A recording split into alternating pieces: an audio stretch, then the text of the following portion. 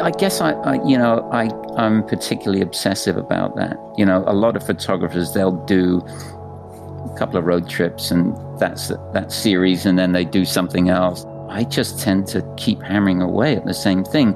And once or twice I've felt I'm done with this, but then I come back to it again. Maybe at some point I'll change, but to me it doesn't. It's not really like a series or something that's for one book or one exhibition. It's just what I do. On this week's episode, we're talking with Rob Hann.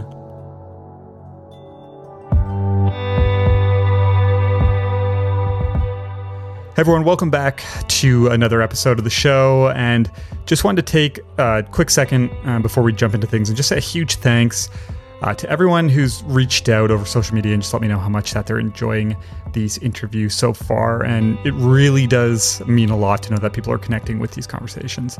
And also just a quick ask before we jump into things. If you haven't yet left a rating or review for the show, it would be hugely appreciated if you did. It really does help get this out there in front of more people. So today I'm talking with Rob Hann, and a bunch of you probably know him for his book titled Diesel Fried Chicken, which I gotta say is just a really amazing name for a body of work, and Rob gets into that a little later. So Rob's a photographer based out of New York City, and I feel like myself and him share very similar interests when it comes to the subjects that we capture. And most of Rob's work is done out in the American West, Southwest area, and he's been working on the same portfolio for quite a long time. And I gotta say, his work is just so consistently great. And I love the fact that he often seeks out and incorporates some humor into his images, just kind of always striving to find the unique environments throughout the vast landscape that he travels doing his road trip style photography. So a lot of great topics throughout this conversation, including Rob's earlier years as a portrait photographer and how he made the transition into the type of work that he's doing now. And we also talk about Rob's approach to print sales, which I find very fascinating. And that is selling his work both on the street in New York City and also in galleries as limited edition pieces, which are obviously two very different worlds. So I love that topic, and I think there's a lot of value there. I think that you're all going to enjoy this one today, so let's jump into things.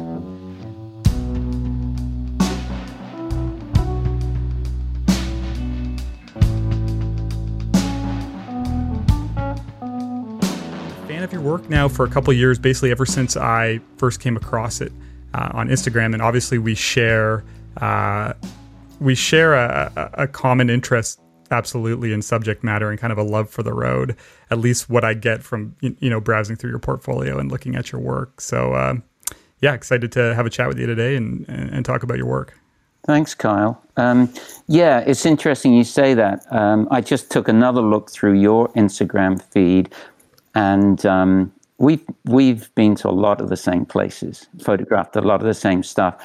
It's always interesting to me, since I got into Instagram and the type of people that I like to follow, I recognize a lot of places, and it's interesting to see how people deal with it differently. Because we all have our own take on these things. And so that's kind of been a fascinating thing. It kind of felt like, because when you're out there, you're on your own, miles from anywhere, it feels like you're the only person doing this, but that's clearly not true. So I guess in a way, it's a kind of a challenge to come up with although it's a natural thing to do, to come up with your own take on these things, and it's interesting to see how that happens. Yeah. I agree. I was actually going to ask you later on, but now's a good time. It's interesting. I was looking through your portfolio as well today, again, just to check out your images and dive a little deeper. And I definitely recognized a lot of familiar places, but some of them are these places that I would have thought was the only person to photograph. Not more of these like well-known places that you kind of expect people are going to, but I have one pulled up on my screen here. I think it's New Mexico, but it's this disco So it's Oh, yeah. and the funny thing about that image is I remember pulling into that parking lot when I was on my big road trip, seeing that and thinking to myself, oh, like it caught my attention and I thought it would make a great photograph. And then I remember driving away. So when I was going through your images today, that one kind of stopped me. And that's one of those spots where, at least from what I can remember, it was so kind of off the beaten path in a sense of like, you wouldn't think anyone else would have seen that little detail and pulled it and photographed it. Right, yeah. I mean, it's actually on I-10, that little town, and it's totally spaced out in Deming, New Mexico. Deming. But maybe just that corner of the town, you could easily miss it, I guess. Yeah, I mean, definitely more so from like, it's not it's not a building, an old building with a big kind of vintage sign in the middle of like an open desert. So that one was pretty neat to see and brought back some memories. Cool. Yeah. Now that town, did you ever see a really cool documentary about Sam Shepard and his old friend, Johnny something or other? I really recommend it. And I've spaced out now and forgotten what it's called. But it's probably easy to find. It's a documentary about Sam Shepard and his friend, and their relationship over the years. And this guy had ended up in that town, working in a bakery in a supermarket, and living in a little house there. And that's what I remember of Deming, New Mexico. Apart from, my picture. Interesting. Personal to me. So I want to just jump kind of back quickly. I don't want to talk too much about like your past with your photography, but what I found interesting was diving into your history a little more. You've obviously been doing this photography for a long time, photography as a whole, but you started out, it sounds like, as a portrait photographer for many, many years. Yeah, I did. I never went to school for photography, and one of my dark secrets is I used to be a model back in the sort of mid-'80s, going into the very early '90s. And when I just started that, I never even owned a camera, and I was thinking, what can I do? I didn't know how long that would last, the modeling thing. And I thought, what could I do after this? And I was always interested in looking at photographs, and being in that world, I knew photographers, I had friends, and I thought, maybe I could be a photographer. So I bought a camera. Actually, it was a Nikon FM2, at the recommendation of a friend, and I started taking pictures. And the first roll I took was everything was blurry. And I thought, oh, maybe my eyes are not that great or something. But I didn't even understand that the shutter speed had to be fast enough to catch the image, So it was camera shake. And I just went from there. And initially I thought maybe, because I was in that world, maybe I could do fashion, But I was kind of, the excitement with that world was wearing off. And I went to see a show of Irving Penn, a retrospective that had started at MoMA in New York. I actually saw it in London. Although I was living in Milan, I was visiting London, and I went to the Victoria and Albert Museum, and I bought the catalogue from the show. I was blown away by it. I thought it was a fantastic show, and they had these great portraits. And I thought, not only did he take these fantastic portraits, but he met all of these people, everyone Picasso to, whoever you might think of. And I thought, oh, maybe I can be a portrait photographer. And so that was what I got started with.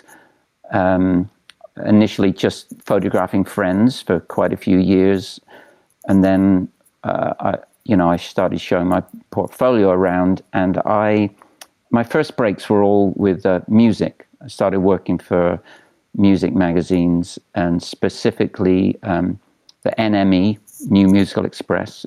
By this time, I was living in London. And this is a weekly music paper that used to be a really big deal.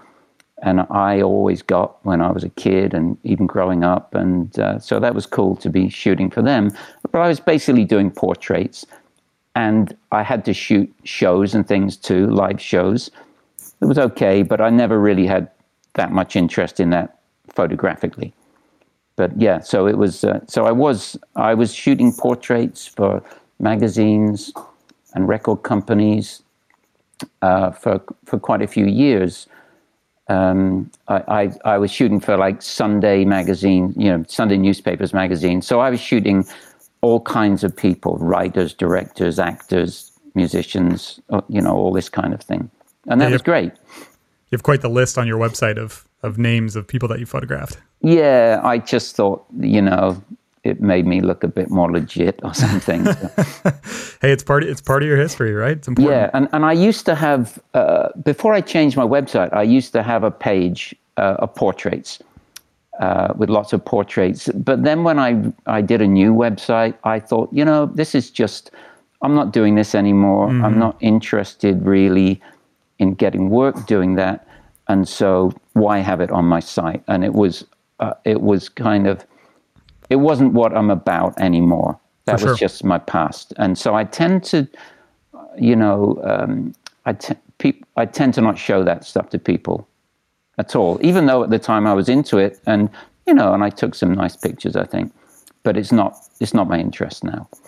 Yeah. I think, from my experience going through something similar, not a same genre, but, at least for me, I had a hard time letting go of something that I had done for so many years, even though I knew that I clearly wasn't interested in it anymore. But I always kind of had it there with me a little bit, and it took a while to kind of detach. It just felt strange in a way to create this body of work over a really long period of time and then tuck it away and not show anyone anymore, essentially. But I think... sorry, go ahead. Oh, no, I was just going to say, for me at least, I realize now how important it was. Yeah, well, I had a very strange, in the days when I used to have a physical portfolio, I had a book of photographs that I'd take around and show looking for work. I went through this period where it was, so I'd had a book of portraits, mostly well-known people, black and white as well. I used to do a lot of litho prints. And in the middle of this portfolio, there was maybe 10 pictures of from desert road trips. There was just you'd be looking at these pictures of different actors and musicians, and then suddenly there was this little section with this American road trip stuff, and then you'd go back to the portraits. And it kind of made sense to me, but when I think about it now, it was a weird thing to be showing people, So I'm curious then, it's interesting to hear you say that traveling around with this portrait or this portfolio of your portrait work, and then you have these almost like these little pieces of what's coming tucked in there, scattered around with it. So when did you finally get to a point where you just detached from that previous work and decided that you were going to just focus on this new work? What was that like? Yeah. So what happened was, I'd been shooting that stuff just for myself, I didn't even really know why. Well, I knew why I was doing it because I enjoyed doing it, but I didn't know that there was any kind of future in it for me because I'd been making a living as a photographer, shooting portraits and things like that. And so I came at this from, even though I was trying to make pictures that I thought were good and strong and, somewhat artistic, I didn't really come into it just as an artist, and in fact, I didn't really like to use that term for many years. It was a way of making a living, something I enjoyed, and I tried to do it beautifully or whatever. But with the road trip stuff, I didn't really see any kind of future in it as far as making money or anything like that. And then the whole thing happened with the internet, with where magazines started to really struggle, people that were giving me work. And the record business as well was, the money went out of it for a while. And so I was getting less and less work. By this time, I was living in New York. I'd moved to New York. And I was starting to get in debt, paying the rent and all this. I wasn't getting enough work.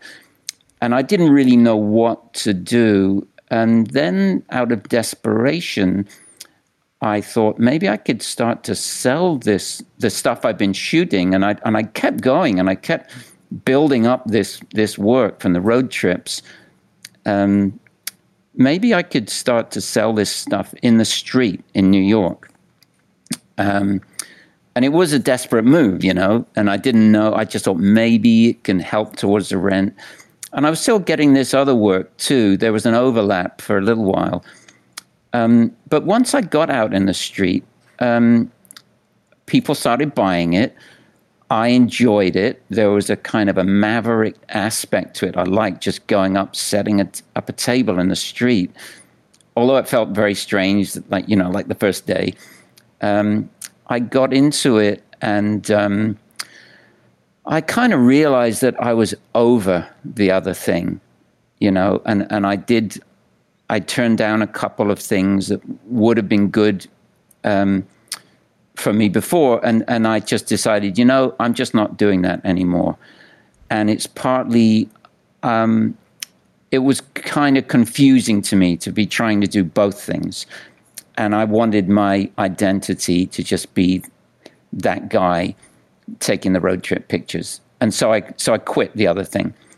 And that was that. And how did that feel? Just because I know that can be a really difficult thing to do, especially when, it's one thing if, say, you're interested in two, very drastically different genres of photography, but you're only doing it as, say, a hobby, not when it's, part of your way of making a living. And you're coming from this one thing that is, say, like a commercial portraiture, getting hired to shoot jobs, essentially, switching completely to trying to sell your art, essentially. Yeah. Well, it felt good.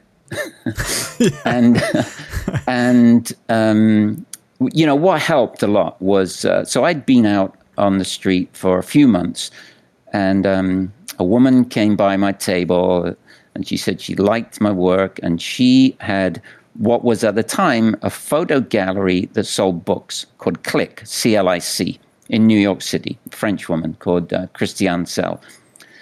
And she said, I like this stuff. Maybe we can sell big prints, limited edition, at her what was then called Click Gallery. Since she's expanded, she's got other locations, and it's more of it's a store really that sells like expensive furniture and even clothing and things for the home, but also lots of photography. And so that happened. And so they started selling my work, and they started to sell some big prints. And then a gallery owner from Stockholm called Christian Larsen saw me in the street, and he liked my work. And he bought a lot of big prints from me, and then he gave me a show in Stockholm.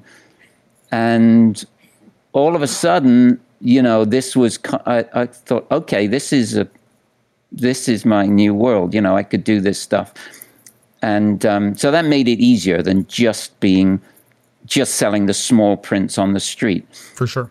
But it felt good. And like I said, that was my new identity. And I tend to, there's something in my character when I decide to do something, I don't usually spend too much time wondering about whether it was the right thing and, going back and forth.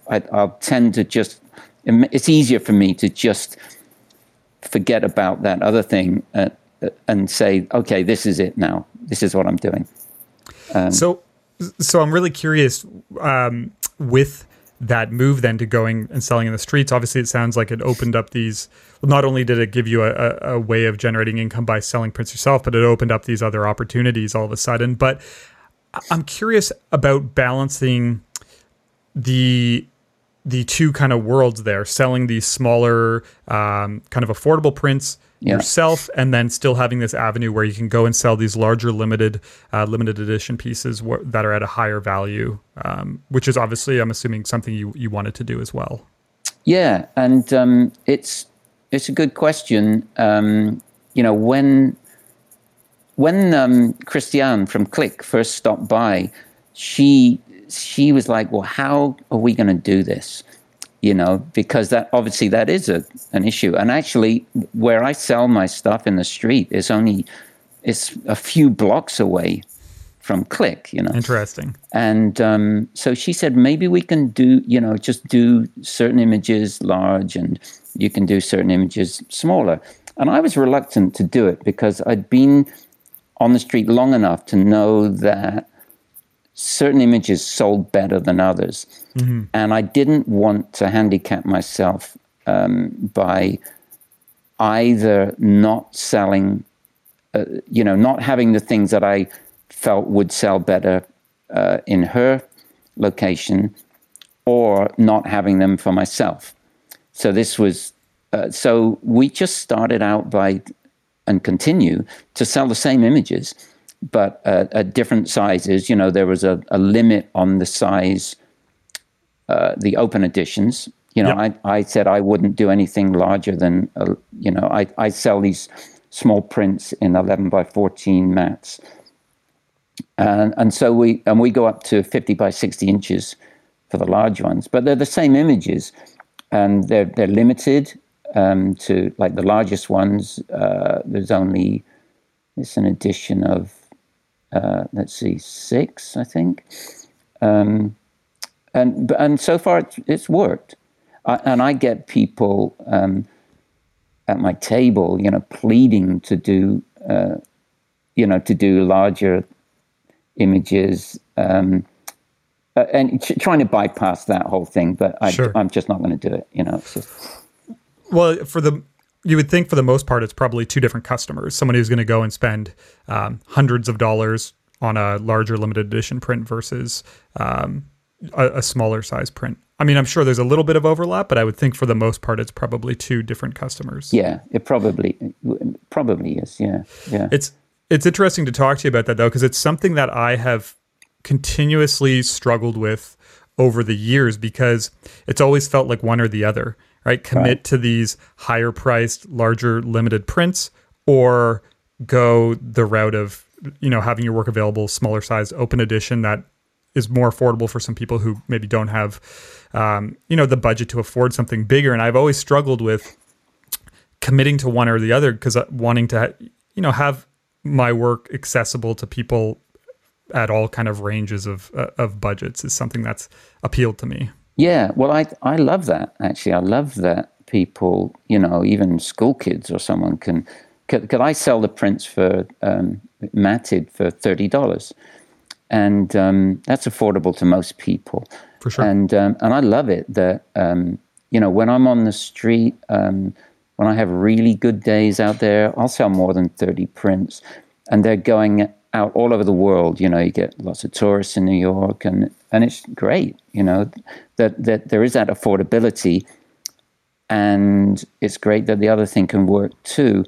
The guy in the gallery in Stockholm, he was, he's much more of a traditional Chelsea style gallery, and I think he didn't really know how to deal with that, but it's working. Yeah, I mean, it would be different, I guess, if, say, you were selling like a 20 by 30 open edition on the street for $300 less than the 20 by 30 signed limited edition in a gallery or something, right? But it seems like there's a very clear divide there with, these limited, these smaller sizes in an open edition, and then everything else is larger. It's, I've wondered, it hasn't been, I wasn't going to say it hasn't been easy to deal with that, but actually it's been working fine. I do get people say, well, how come? Because people will ask if they can get a bigger one, when I'm on the street, and I tell them how it works, and they're like, wow, how come it's so much more expensive? And I said, well, that's what it costs if you want one of those. Yeah. I don't know. It is a bit of a strange thing, but it works. And I think it was unusual. I'm not sure that I doubt that, I'm sure that very, very few galleries would let me do that. Mm-hmm. To be honest, I don't think that would work. I think they'd say you can't be selling in the street. But I've been lucky. It's really I was really fascinated when I discovered that, just diving into your stuff and reading up about it, because it's an appealing dynamic for me. Absolutely. I mean, I think it's different for everyone, but like I said, it's something that I've struggled with over the years. Just basically deciding which is, what is a way that can work and feels right, I guess, for my audience. Yeah. And I sometimes get people who've seen my work in other places, come across me in the street, and they're really surprised. They say, wow, we just saw this and this, and it costs this, and you're out here. What are you doing on the street? I'm like, well, paying the rent. I love it personally. I think it's great. So speaking of your work, I want to jump into that and just talk about that a little bit. So you're doing this portrait photography for a big chunk of your career when you start out, and then you kind of make this transition and commit to this road trip photography that you're doing now. So what was that kind of transition like, and where did this love come from for this type of work that you're doing now? Well, I'd visited, I'm from England, and I'd visited America a few times when I was younger, and even lived, it's a long story, but I took a vacation and started hitchhiking and ran out of money and ended up in Austin, Texas in 1981. And it's a long story, but I'd spent time in America, and I'd always been really attracted to, traveling around in America and that whole kind of when I was younger, I'd read On the Road, Kerouac, got very excited about that. And with music and books and movies, my favorite ever movie is Paris, Texas, Wim Wenders. Yep. And, the whole romance of that, I think as a European, I think my photography is kind of a European's romantic idea of America and the American road. And so that was always kind of in me, but I wasn't really, I guess having the camera allowed me to really do something with it, and so it's a lot of stuff, it's a lot of, but mostly from other genres, from books and music, especially. And then, so I started taking these pictures. The first time I took a road trip doing that, it was, I guess I was aware of imagery without really being aware of who'd been taking those photographs. Because although I was really into photography, I was basically a black and white photographer. And I was into like the old jazz photographers and people like Penn and probably Avedon, in the American West. So that's a fantastic book. And so I went out and I took this trip, and I came back and I started showing the pictures to people, and people started to talk about Eggleston and Stephen Shore. And I honestly didn't know who they were, and so I started checking it out, and then I loved it. I loved those photographers. And I discovered Richard Misrak and Joel Sternfeld. It was fantastic, with some humor in there. And so then I thought, okay, I've got to be careful. So I probably was aware of those images on some level, but I didn't really know about it. So then, the next trip I took, I thought, well, I've got to be careful to not be too influenced by these guys. And I would see something that I thought, oh, that looks like an Eggleston picture. And I wouldn't take it because I thought I didn't want to be copying. Now, I've loosened up on that now. And now I've just kind of like, I'll just take the picture and then think about it afterwards, if I feel it's too derivative or whatever. But that was a thing for me for a while, Interesting. It's fascinating to hear you say that. Just because for me, my discovery of that world, the American Southwest, there was this kind of instant fascination and almost love with that landscape. Yeah. And also I had been a photographer at that point for about 10 years, but same thing. I didn't know much about the history of image making when it came to kind of that genre of photography, if you want to call it that, or it was kind of a leap from what I was used to. And then as I got into it more, I started discovering photographers like you mentioned, especially Shore, who it's hard to look at their work. I can see that in your pictures. Yeah. Thank you. without saying they're too derivative, but Well, I was going to say it's hard to look at their work and not have it influence you in a way. And that's not to say, I'm going out and seeking, thinking in my head, okay, what would Stephen Shore do in a situation like this? But I think kind of subconsciously it's there after, viewing their work and studying it and just enjoying it for a number of years.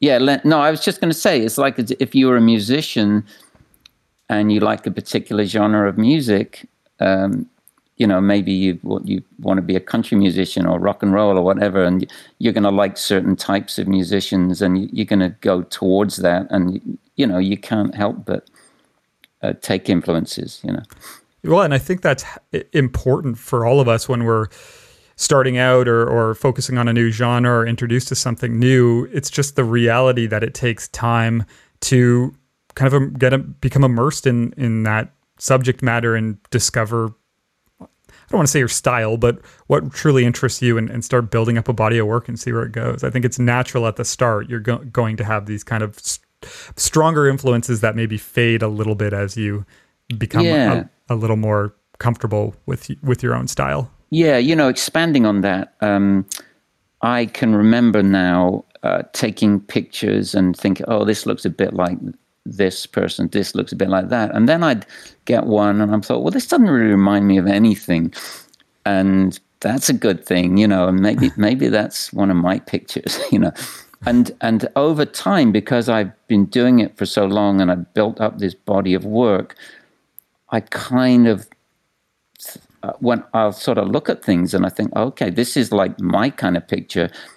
But then again, I like having a style, but then you have to be wary as well of getting trapped inside that and, not straying at all. So although I do like having a style and I like things to fit together and sit together, I like to push it a little bit here and there to see if I can expand it and bring in something else, but it's something to think about for sure.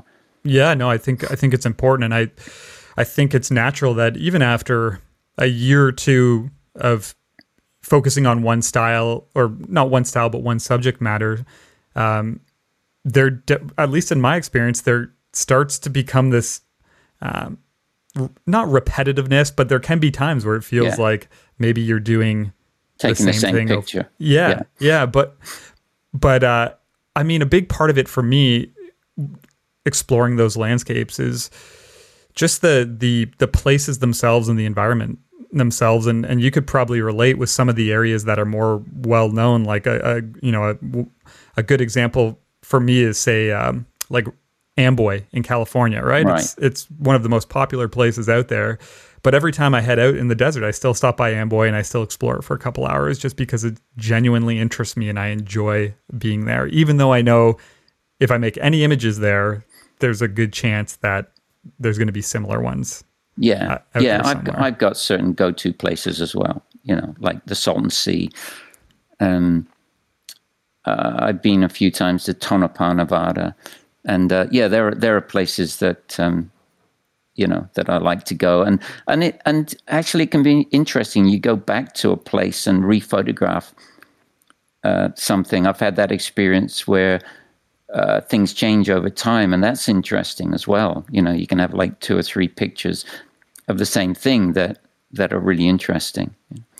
And that, with you mentioning that, this is probably something you've experienced, but it kind of almost didn't shock me, but maybe I was just being a little ignorant to the fact. But a lot of these places that we seem to photograph are places that are slowly decaying and may not be there for much longer. And the funny thing is for me, when I'm photographing them, I know that, and it is one of the things that interests me. But there's been a couple times now where I've returned on these trips and something has changed or not even been there anymore. And it was like a shock almost.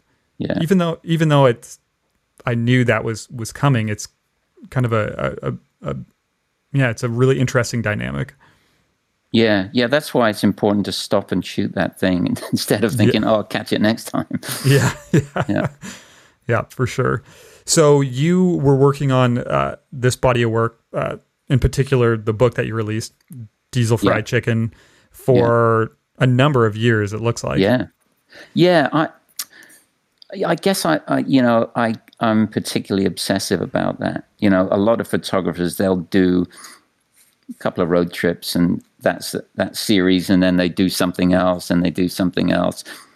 And I sometimes will look at that and think, well, that's not really fully done or something.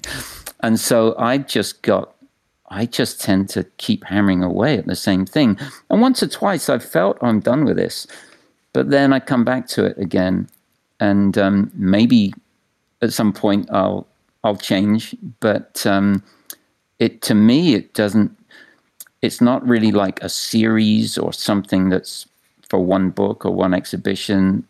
It's just what I do. I don't know. Maybe it's a lack of imagination. But I keep trying to mine it for more and more stuff. I feel like I want to do it really well. If I'm going to do it, really do it. For sure. Well, I've kind of told myself after shooting out there for about 3 years that I've started to tell myself I'm gonna wrap this project up. I mean, obviously, moving over to the UK, my ability to get out there is going to be a little more difficult. But I kind of came to this point where I decided that I'm going to try and put something together now, and start to slow down going out there. But as soon as I say that, a month later, I'm looking at my portfolio and I'm just like longing to get back out there. And I think I've accepted the fact that that's an area that I'm going to probably visit for the rest of my life, because there's just something special about it that attracts me, and I'll probably photograph it for the rest of my life as well.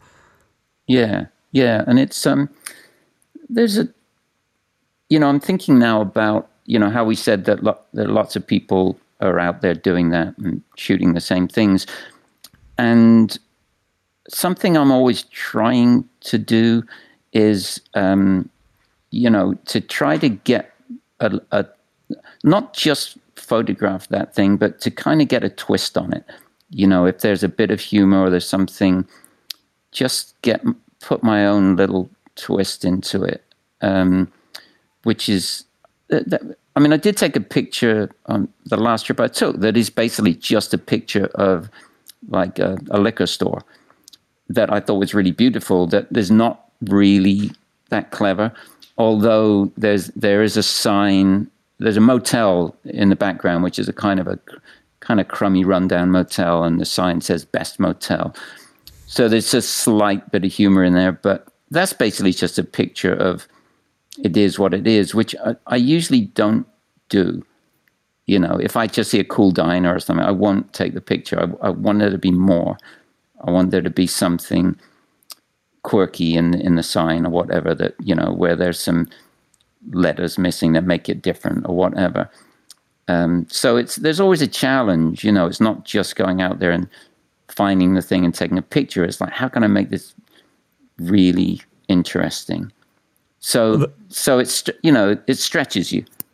It certainly comes across in your work. I mean, the title of your book, and then once you dive into your work and you see the image which is obviously behind the title of the book. It's a good representation of that for sure. Yeah, I love that. You know, for a long time, because I had the book in mind, ever since the first trip, actually, ever since the first day of those first trips in 2001, I thought, oh, this could be a book, you know.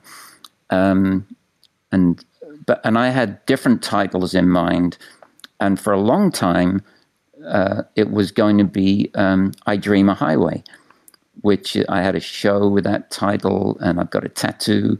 It's a Gillian Welch song, and I really liked it. But then over time, and with the way the pictures were going, and it felt too romantic. It didn't quite fit with the pictures, and I wanted something a bit different and more quirky and more gritty, and maybe humorous. And I was just trying to think what it could be, and I was thinking about my pictures, and then I was like, diesel fried chicken. I love that. And it's just, I'm so pleased. I'm so pleased I didn't get the chance to print the book, publish the book before I had that title. And I've had a show with that title as well. So that's, you know, I think often, you know, early on, somebody was actually prepared to, very early, was prepared to publish a book of those pictures. But they wanted it to be a kind of corny Route 66 type of thing. I don't know. It didn't feel right to me the way they wanted to do it. And I'm really pleased because it would have been so much weaker, you know, giving myself a lot of time to get more and more pictures and stronger pictures was a good thing. And then obviously, I was just talking about the title and getting that in place. And, you know, a thing can happen too quickly, I think. And I would have regretted that. So I'm glad it took that long. And even now, you know, I've had some pictures since that I thought, oh, that would have made it a bit stronger. And, but you know, I'd like to do another book at least. And I've got, you know, I'm putting together pictures for that, but more or less in the same vein. You know, it's not like a whole different thing. But we'll see. Well, hopefully it'll get its own character. Well, I think that's an amazing example of how things evolve, right? And how important patience can be at times. Yeah. Because it's easy to, you know, get consumed with something and want to set these goals and want to finish it and want to launch it. And it's interesting to hear you talk about how that unfolded, because when I was doing some research into your work, I saw some older articles where it was titled something else. Oh, right. Okay. Yeah. There you go. Yeah. So, no, I think it's a great example, though, of having this body of work essentially evolve and your understanding of it kind of evolve over a period of time, and then, you know, getting to this point where you finally launch it and it's right. Yeah. Yeah. And it wasn't necessarily my decision, you know, it's just, but, you know, it's just being able to get it done. So, but I'm happy the way that worked out. Yeah. Well, the title is amazing. I remember the first time I came across it, I was like, what a creative title. Like, how did he ever come up with that? And then obviously when I dove into your work a little bit and I saw that one image, it all made sense, but it's great. Yeah. So that, you know, that's a pretty old picture, but that sign was there, you know, for a long, long time in Van Horn, Texas. And the last time I went through there, you know, on my way to visit Martha again, it was gone.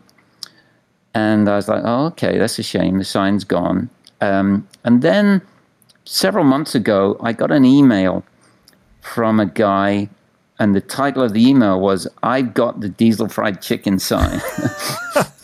And turns out there's a guy in Austin, and he has a company called Roadhouse Relics, and he makes these really cool neon signs and sells them, and has a gallery of that stuff.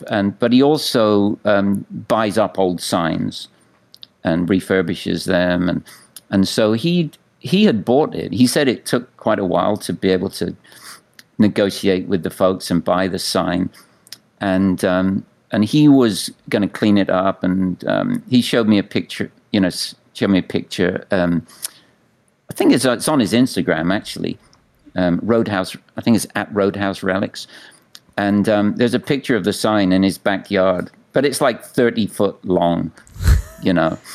And I was thinking, oh, maybe I could get it, you know, but put it on your wall in New York. Well, who knows? So after working on that for the body of work for so long, and it coming together into this book after what was that, like 18 years? 17 years, I think. Yeah. How did you ever curate that? Well, I had been constantly curating it. And also the thing on the street has been useful because what I do is it's not all the same pictures, but it's a lot of the same stuff. Mm-hmm. They sit in like a basket, like a wire basket at my table. And I always have a running order for it. So when people, flick through it, look through the pictures, I don't want it to just be random. So there's a running order. And of course, I used to have a portfolio, a physical one that I did, and then websites. And I'm always very aware of things flowing and making sense, almost like editing a movie, or putting together an album, which is not so important these days. But, there's I never really liked greatest hits albums, because they didn't really work properly. But another type of album where you've got, there had to be a flow with it. They're not all hits. There's something that just sets the mood and runs into the next, and they have to flow into each other. The same with a movie. I've never edited a movie, but, and the same with a book. So I didn't want it to just be a collection of pictures. It had to feel right one after the other. And that can be really hard to do. For sure. And even when I used to, I'd have my website and I'd have a couple of new pictures and it would throw the whole thing off. And it would take me about 3 days to get it right again, And with the book, I was working with a designer who, now initially, that's what he does. He designs and he does layouts, and he wanted to do the layout. And so he showed me what he wanted to do, and I could see what he was doing in places, but I really wasn't happy with it. I didn't, and I think he did a great job with the design, he did things with the cover, with the font and all this. So, he's a really talented guy. He's good at what he does. But I'd been living with this stuff forever, and I kind of had an idea what I wanted to do with it. And so I said, well, let me redo it because I'm not going to be happy otherwise. And so I kept some things that he did. I had, compromised a bit. But basically, it's kind of my layout. And it's something I've always been interested in, to making it work that way. And I know there are photographers who hate that, and they love to hand it over to someone else to do that kind of thing. But that's not me, So it's something I'm as inch. I think a book is kind of like like a piece of art in itself, and it's not just a collection of pictures. It has to be, it has to work as a separate thing. I think the thing that I've realized is that images certainly take on a bit of a different life when you even go to put them, say, on a website and sequence them versus just looking at them as a whole in a collection where which ones you like the best, I guess, from an aesthetic standpoint. Mm-hmm. But no, you're very much right. As soon as you put them together, things take on a different shape. And I've found that I end up selecting images that wouldn't necessarily be my favorite, but ones that are equally as important to kind of tie things together. Yeah, exactly. That's what I was trying to say, I guess. Yeah. So the one thing that interests me too, looking at your work, especially shot over such a long period of time, there's a consistency in the format? Were you shooting the same like aspect ratio the whole time? Oh yeah. Well, not entirely. Initially, so the first trip, I'd been used to shooting with a Mamiya 7. Yep. With an 80mm lens and with a Contax 645 with an 80mm lens, and I was really liking the Mamiya 7, but I was, you only get 10 shots on a roll, and with the Contax I was getting 16, and so it was going to be a big trip and cost lots of money, and so I was kind of shooting with both, and maybe a bit more with the Contax, just trying to save film. And over time, I just realized I much preferred for this type of stuff. I much preferred the Mamiya 7, and so I only shoot with that now. So there are actually some pictures. Not many, but there are just a few that were shot with the Contax on those early trips. But because I do like consistency, I changed the ratio, the aspect of them to be all like as if I shot it with a 6.7. So I cropped them for sure to all be the same, and I'm kind of a bit obsessive about that. Like I shoot with the same camera. I've got a backup body with the same lens, just one fixed lens. And the same film, like Kodak Portra, mostly 160, but there's 400 is there as well. So it's I'm all about that consistency and also. Over time, like you say, it's a lot of years, but I don't want it to look like, oh, this one's a new one and that's an old one, and I like there to be, I guess, without initially thinking about it much, a kind of a timeless quality to it. So you don't really know when it was shot, So they all have to. I'm very aware that it's one body of work. And sometimes there are shots that I like, but they don't sit right with the other things, and so so I guess I'm a bit obsessive about that. Well, that's what was surprising to me when I learned how long you'd been working on this body of work, right. And then you wouldn't know unless you read that, because there is this consistency and this quality to them that's very similar. So. Yeah, it was really kind of surprising almost to see how long this was created over, and then see the images grouped together like that. Yeah, Well, good, thanks. Yeah. So just a couple more questions, wrapping this up.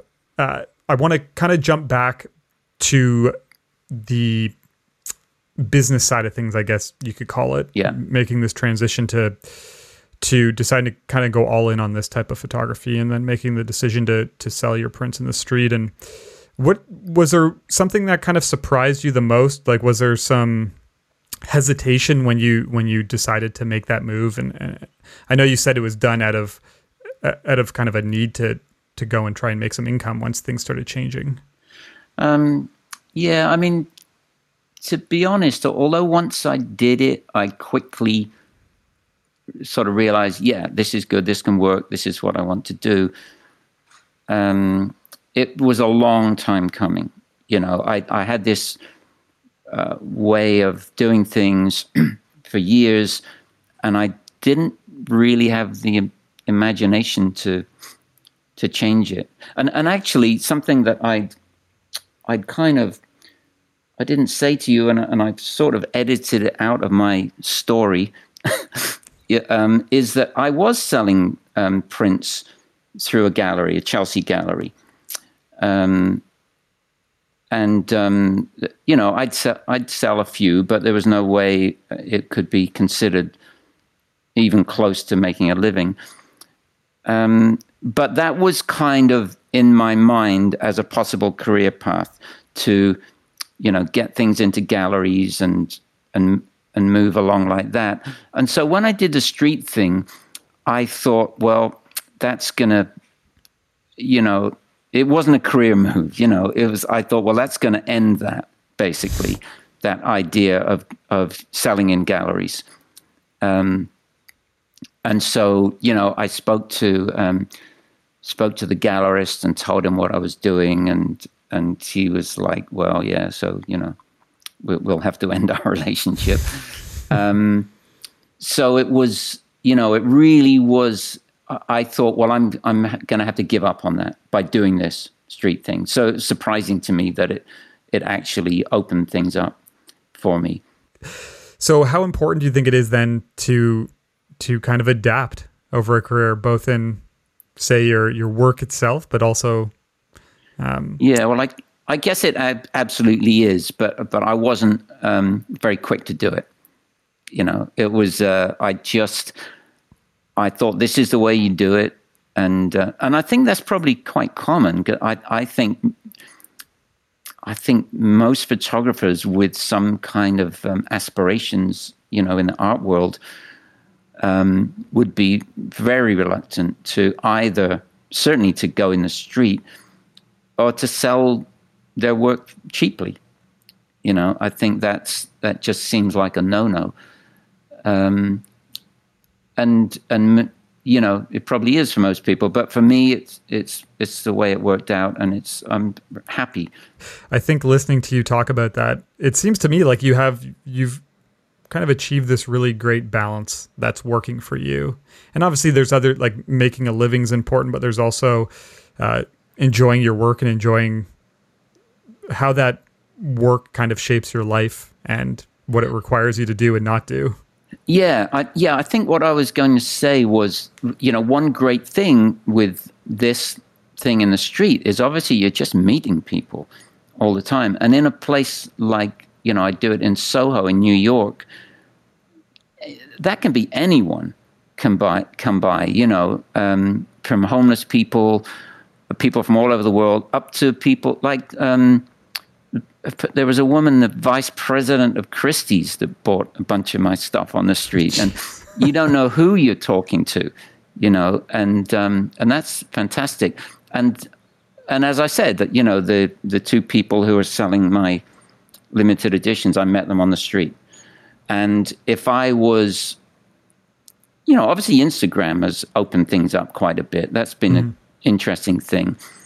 But when I first started doing this, I wasn't even really showing my pictures to people much. I was at home, I had a website, but I wasn't really connecting to people. And now I'm like, this last 6 weeks has been different, but, I'm living with the work all the time, talking about it, interacting with people, hearing what they think about it, and it's, from little kids up to very sophisticated people. And it's actually great, I mean, it can be tough going out there in all weathers and sure. Long hours and hauling the stuff out there and all of that. But, could be a lot worse. Well, it's a side of things that probably not a lot of people get to see. Like you said, it's easy, especially nowadays, it's really easy to have your audience live online and your engagement live online. Yeah. And it is a different dynamic when you actually get out there and you're able to meet people and see their reactions in person and talk about your work in person. Yeah, absolutely. Yeah. And all kinds of people, people who are not used to looking at photography or art or whatever, For sure. It's interesting. Yeah. Well, I got to say, Rob, I'm a big fan of your work. Thanks so much, Carl. What's coming next for you? You said more of this, just keep plugging away at more of the same and thoughts for another book. Pretty much, yeah. I love it. Pretty much, and just hoping. I mean, obviously, this is a little frustrating, being locked down like this. But but yeah, the next road trip. And just, I'm just really hoping that when I take these trips that I'm going to come up with, I hope a few really strong images, but in reality, even if it's like one really good image, so I'm just hoping for that, and just hoping that, something that doesn't exist yet will exist, and it will be really good, and talking about that, initially when the first trips I took, it was just an adventure, and getting some good pictures, that was good. And over time, it started to feel like work, and there's a pressure of like, oh my God, I haven't got anything. Have I got anything yet on this trip? And so I've had to sort of readjust and remind myself that it's fun. But there is, and it is fun, and you see beautiful things, but at the same time, there is that aspect to it where there's a certain pressure. I go out and say I might be out there for like a couple of weeks, investing that time, money, and just the psychic thing of doing something good. And, if I can get a couple of good pictures in my mind early on, it really helps, I'm glad you said that, though, because it is a balance, and it's obviously different for everyone depending on if you're doing it to make a living versus just as a hobby. But, a huge part of those trips for me is the experience and the adventure and, the exploration and discovery and all of these things that, when I come home are almost most meaningful. But yeah, there is always this kind of want and this pressure we put on ourselves to also want to make sure that we're creating work, especially when you're spending money and time to go out there and do this stuff, right? Yeah, you don't want to come home and it's all crap. Yeah. But having said that, the first several trips, I'd come back and I had these things in my mind. Oh, I think I've got some good stuff, and this one and that one, and then I'd get the contact sheets back, and it just all looked awful. Mm-hmm. And I'm like, it was depressing. I'm like, oh my God, and then I'd start scanning things and bring them up on the screen, and I'm like, oh, okay, this one's not too bad, and tweak it a bit like this and this, and it will they'd come back to life. Yep. And I'd be like, oh no, this one's really good. And so I had to just get used to that over time, of looking at a contact sheet that was really disappointing and then pulling something out of it and, and it coming back to me and just being really good, and so I'd have to temper that feeling when I first get the stuff, and that's something that over time I learned to do, Yeah, you almost have to detach for a bit from the work. I've learned that as well. I did a trip recently, but the one I did before that was the previous year, so it would have been 2018. Yeah. And I went out to California and I shot for a week, maybe a little more than a week. And I remember I came home and I got all my scans back, and I was just like, not as happy as I thought I was going to be. Yeah. I thought during the trip I created a lot of work, and so I just sat on it. And just as of recently, I've started to dig into those images a little more, and it's exactly what you said. It's like, okay, hang on a minute, here's something here, and maybe there's something that'll come out of this that maybe I just didn't see before. Yeah, but I do, I don't shoot digitally, and I think I would find that really hard, just seeing something immediately, and then, maybe think, oh, I'll try to do a bit different, whatever. And I don't think I'd like that. I think I like just taking a picture and moving on, and I do like little, and I've got it in my mind, but I don't think I deal with that very well, with just sort of taking a picture, looking at the back of the screen. Yeah. And but I don't know. I guess I'd adjust to it. But I've got no real desire to tell you the truth. No, I don't. I could relate. I think there's even that, even that couple week break once you're back and I don't like, depends who you are, but for me, getting my film developed and scanned by a lab, I say I'm on the trip and I shoot an image and then I'm home a week later and then there's 2 weeks to get my work back. So there is this kind of gap there where once I get those back, it's this exciting time of kind of going back through everything I made and remembering some images that maybe I forgot about. I took a digital camera with me on my last trip this year. It was a little Fuji to shoot beside my film camera. I was doing a bit of a video on the side for Fuji, and it was a really interesting dynamic. It's just like you said, it was all of a sudden I'm shooting, and then you can see right away, these images, and I didn't enjoy that as much as having that kind of disconnect for a little bit when shooting film. Yeah, what I have been doing is when I take a picture, I'll then take a picture on my iPhone and I'll send it, back to my girlfriend and say, I shot this today or whatever. But it's kind of different enough, with the different lens and this and that I'm thinking, well, this isn't the real thing, Sometimes it looks fantastic, and I'm thinking, God, I hope the other one looks as good as it.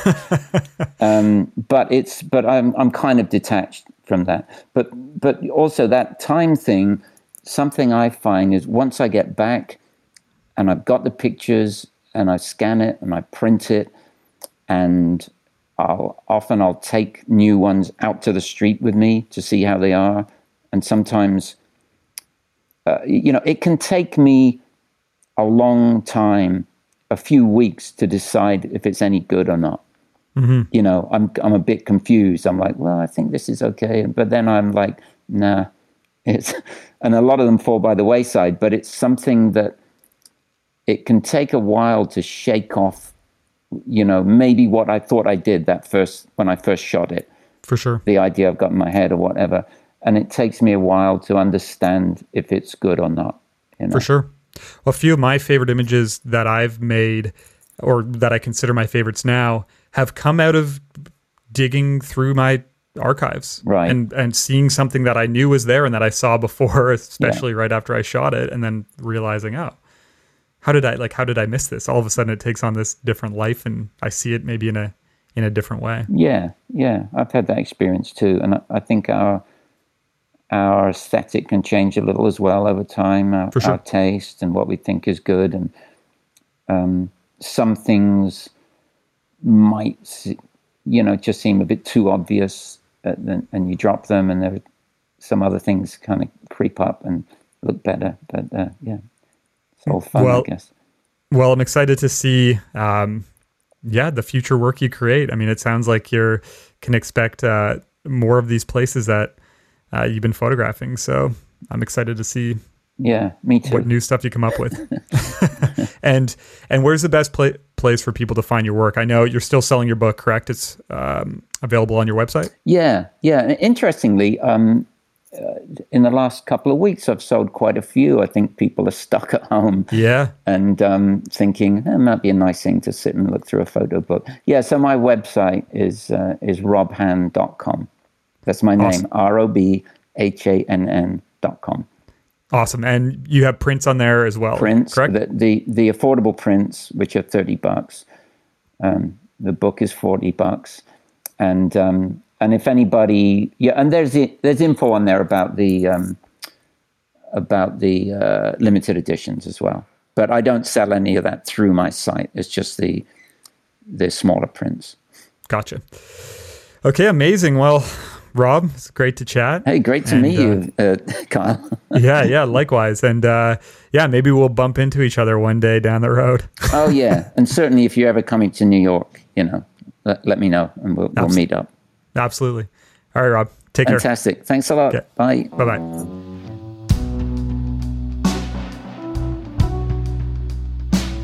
I got to say, really enjoyed that conversation with Rob. And it was just great to get to know him better and learn some more about his process, seeing as how we both photograph a lot of the same areas.